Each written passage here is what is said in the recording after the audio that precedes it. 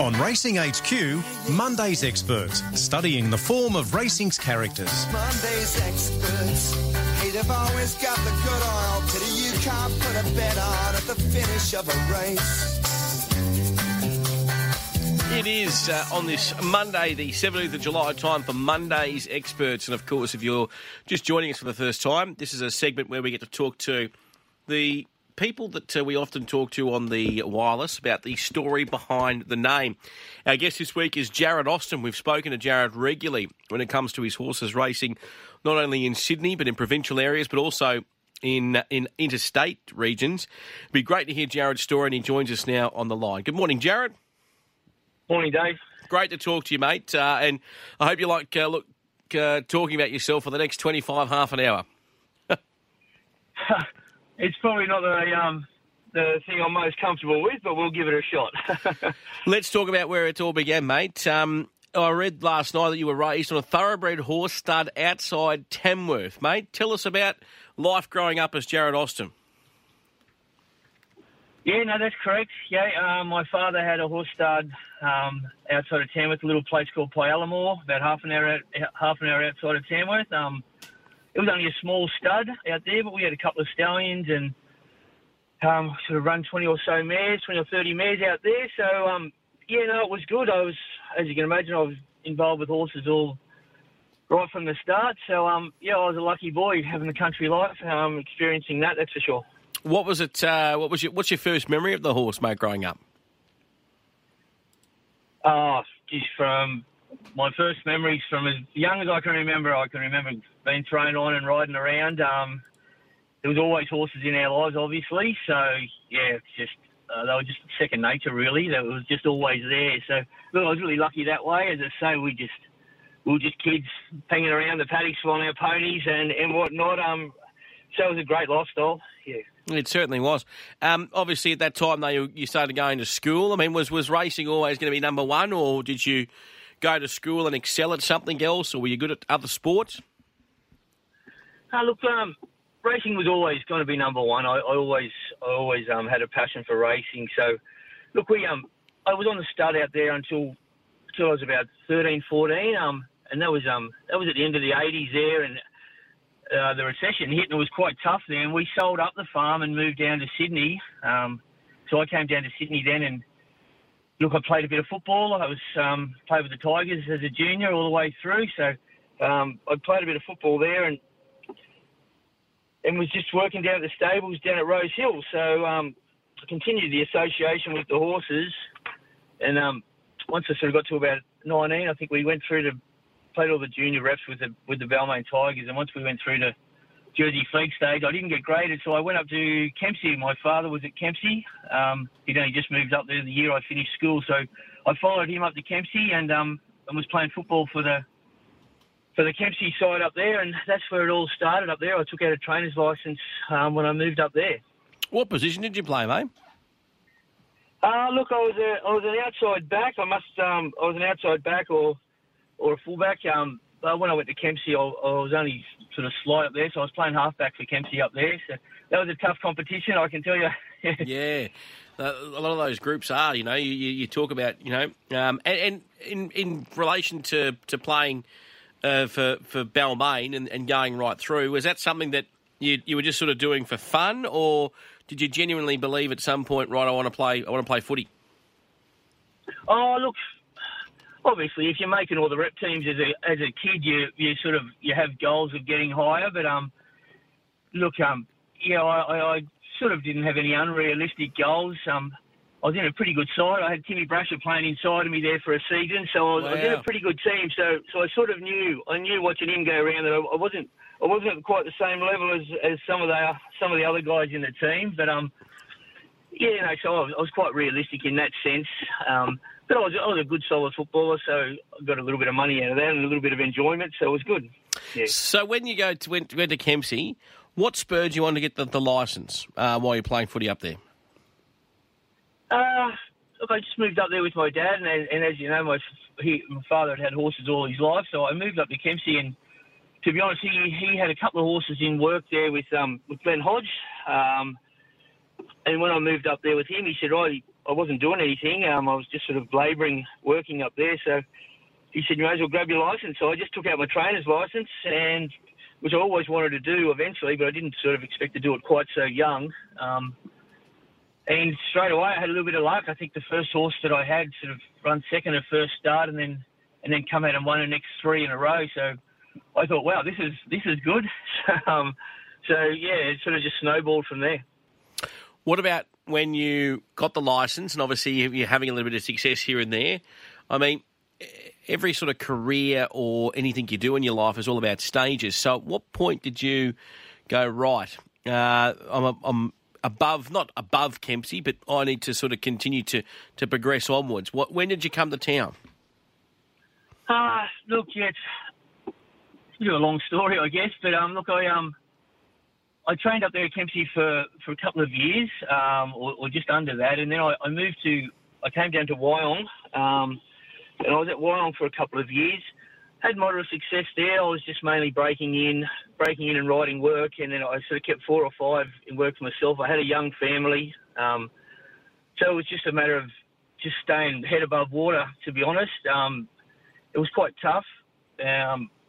Worked hard there, and just sort of plied my trade there. I ended up sort of had a few family issues, I guess you could say, and I got out of the horses for 4 or 5 years. I got out of the horses altogether and just walked away, and it wasn't until, as I say, 4 or 5 years later that I came back. I quite enjoyed my time at Wyong. It was a great place to train, and met a lot of nice people there, and it was quite good. But I was mainly breaking in and riding work, and I only had 4 or 5 in work there. But then after 4 or 5 years, I came back into the game and got a job out at the Oaks with a lady called Denise McGrath, and it just sort of went from there. How I ended up in the city. Yeah, wow. Isn't it funny? You know, one door shuts, another door opens. Yeah, it sure does. Yeah, when I walked away from the horses the first time there, as I say, I'd been with horses all my life since I could remember. So to walk away after training for 4 or 5 years was quite different. It certainly was, and at that stage I always thought I'd get back into them eventually. But as you say, just sort of the door opened there. I was out there with my new partner at the Oaks, and the door opened with a job around the corner. So I went down there and was riding track work there. So. And one thing led to another, and Denise McGrath ended up getting stables here at Warwick Farm. Then when she sort of finally she gave it all away and retired, I came in and took over. So it just gone on from there. We've just built the business up from there. I was going to say that to you. So in your time off, you still were doing a bit of riding here and there. But what else was your income? Did you sort of have to get back into the workforce and a different job? Yeah, look, I actually walked away from the horses altogether. Wow. I didn't throw my leg over a horse for sort of 5 or so years. So it was a bit different the first day back on the job. They threw me on a couple of breakers there, so I hadn't sat on a horse for 5 years. But yeah, look, you don't forget how to ride, that's for sure. You don't forget what it's all about. So yeah, but yeah, I must say it was a little bit different the first couple of days there.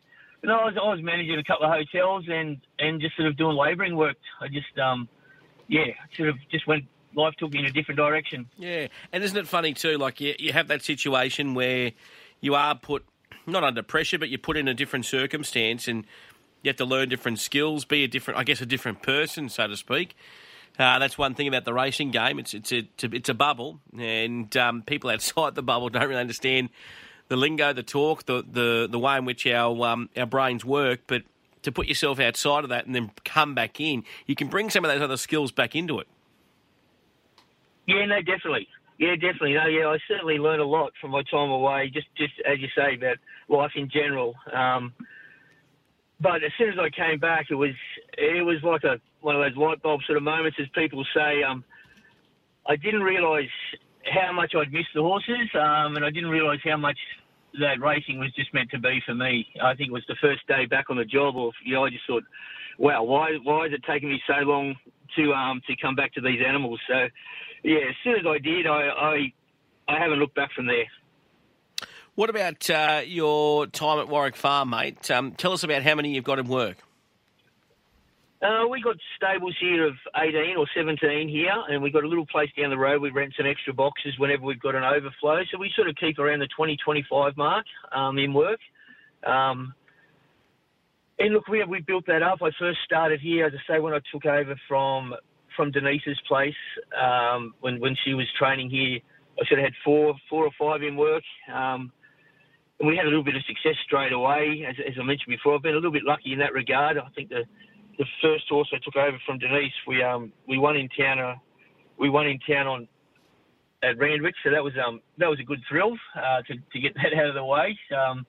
Little mare called Yonder Star, Galileo mare, so that was really good. And then we just gradually built the place up from there. It's been it's hard work in town when you're only a small trainer. It's quite difficult to compete against the bigger stables because we don't have the quality of horses here. So. But we all race in the same races, so you've just got to manage what you've got to the best of your ability.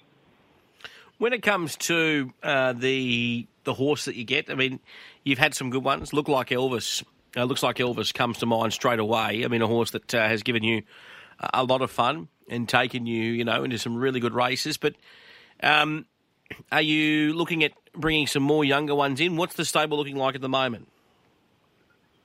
Oh, definitely. You're always looking at trying to bring in new horses. As I mentioned before, it's quite difficult. We're not big players in the yearling market. That's just the way it is. So we have to manage our stable and manage our horses as the best we can. I've been quite lucky though. I've been quite lucky the whole way through. We've always had a decent horse in the barn. We started off with King Commander, was a good horse for Denise, and then from then on in we had Urquidez in my first season. He ran second in an up and coming to Rebel Dane there. Unfortunately, we sold him to Hong Kong. But we've always had a good one. We had Territory who he ran third in an Expressway Stakes amongst many other group and listing placings. In and Up was another one that came out and ran third in a listed race for us. So we've always had the one horse there that's highlighted our stable, and then looks like Elvis has come along. So in that sense, we've been quite lucky, but we don't spend a lot of money on our yearlings. We rely on our good customers and loyal owners who sort of pass us off yearlings that they buy. None of them are on the high end, and we just look to try and find some bargains that come through. And so yeah, it is difficult in that sense. Our yearling base of coming through each year, we sort of only work on 5 or 6 yearlings would come through. I think this year's a big year for us. We've got 11 yearlings coming through. So when you look at those numbers compared to some of the bigger stables, you can see we have to manage them quite well to be able to compete. What about what you want to achieve, Jarrod? What's something that you want to win? What's a one race you'd love to win? Oh, geez, there's many races I'd love to win. I guess everyone looks at the Melbourne Cup as a race you'd love to win, and I'm no different. But I'd love to have a horse good enough to win a Cox Plate. That'd probably be the race that I would like to win. Yeah, hopefully one day we can find one that'll walk through the barn that's good enough to do that. But look, with the prize money that gets around at the moment, and all the other races that are on at the moment, look, just to be competitive in this Sydney market is our goal. We just want to be competitive, have horses that can race consistently of a Saturday and can win your races. So that's sort of the goal, and anything above that is a bonus, to be honest, yeah. Yeah, perfect. Jarrod, what about just some of your training philosophies? I mean, you mentioned about horses that you don't get in your stable. You don't get the $1 million colts or the expensive yearlings that come through. So because you're obviously not dealing with blank canvases, you're dealing with horses that may have issues. What is your philosophy with each horse when they first come into the stable? Look, I'm very patient with all of ours. We're very patient because, as we mentioned, we don't have the huge numbers coming through the barn. So you have to be quite patient with them and give them the time that they need to try to get the very best out of them all. We sort of pride ourselves here on giving each horse individualised care because we don't have the big systems and the big numbers, so we have to try to be a little different from the rest so that we can compete. And so that's what we pride ourselves on. Each horse gets individualised care here, and that can be quite challenging at times with them all, but that's sort of what we pride ourselves on, and I think we do a good job in that regard. Your motto or your way you want to train, I guess with every trainer, you want to try and get the best out of each horse that you possibly can. And it doesn't always happen. Sometimes horses will finish their career or walk away, and either through luck or bad luck or through injuries or whatnot, you think, gee, we didn't quite get the best out of that animal. So that's quite frustrating. But that's sort of what we try to pride ourselves on here, is if we can individualise care for each horse and trying to get the very best out of each one. So look, to answer your question, when they come through the barn here, first and foremost with us here, we try to get the horse happy and relaxed and enjoying what he's doing. That's probably the first thing that we try to do here. Very lucky in our stables here at Warwick Farm. We've got a couple of yards out the back, which is quite rare in the city to have that. So the horses get to go out during the day or of an afternoon and get an hour or so of just rest and relaxation, get their head down and pick the grass. And I find that's gold for these horses around here. Yeah. Great stuff. It's been wonderful to talk with you this morning, Jarrod. Before I let you go, two things. What would a young Jarrod Austin say, or what would you say if you were standing in front of a young Jarrod Austin right now? What would the advice you'd give him? Oh, gee. I could certainly give him a lot, put it that way. But look, I just learned off my father, and you probably hear a lot of trainers say this, but you've just got to work hard. You have to work hard.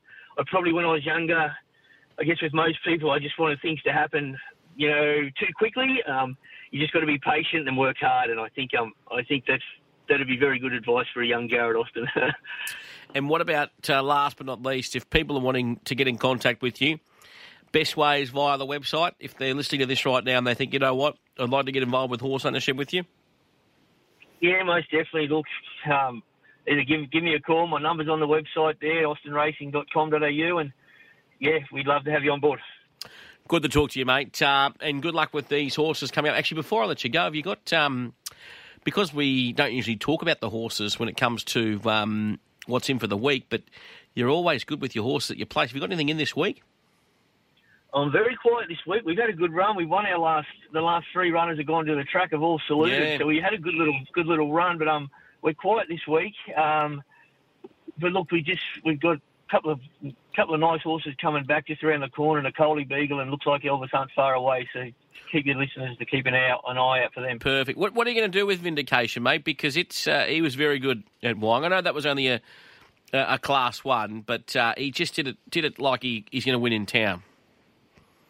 Yeah, he did. Look, we've always had a really high opinion of him, and it was just good to sort of get that monkey off his back since he's come to our stable. So we had a few issues with his feet last preparation, but touch wood, everything seems to be really good at the moment. Look, if everything goes well over the next week or two, you'll see him in a midway in town in 3 weeks' time. Yeah. Good stuff, and then who knows where we'll end up seeing him. Do you think he's right up to a certain degree, right up to it? I think he can get through to Saturday grade on what he's shown me so far. So, and hopefully these horses, once they build a bit of confidence and learn how to race properly and everything, then hopefully he can go even further. But at the moment, I'm quite confident we can get him through to Saturday class. Yeah. Good stuff. Thanks for coming on, Jarrod. Good chat. Thanks for having me.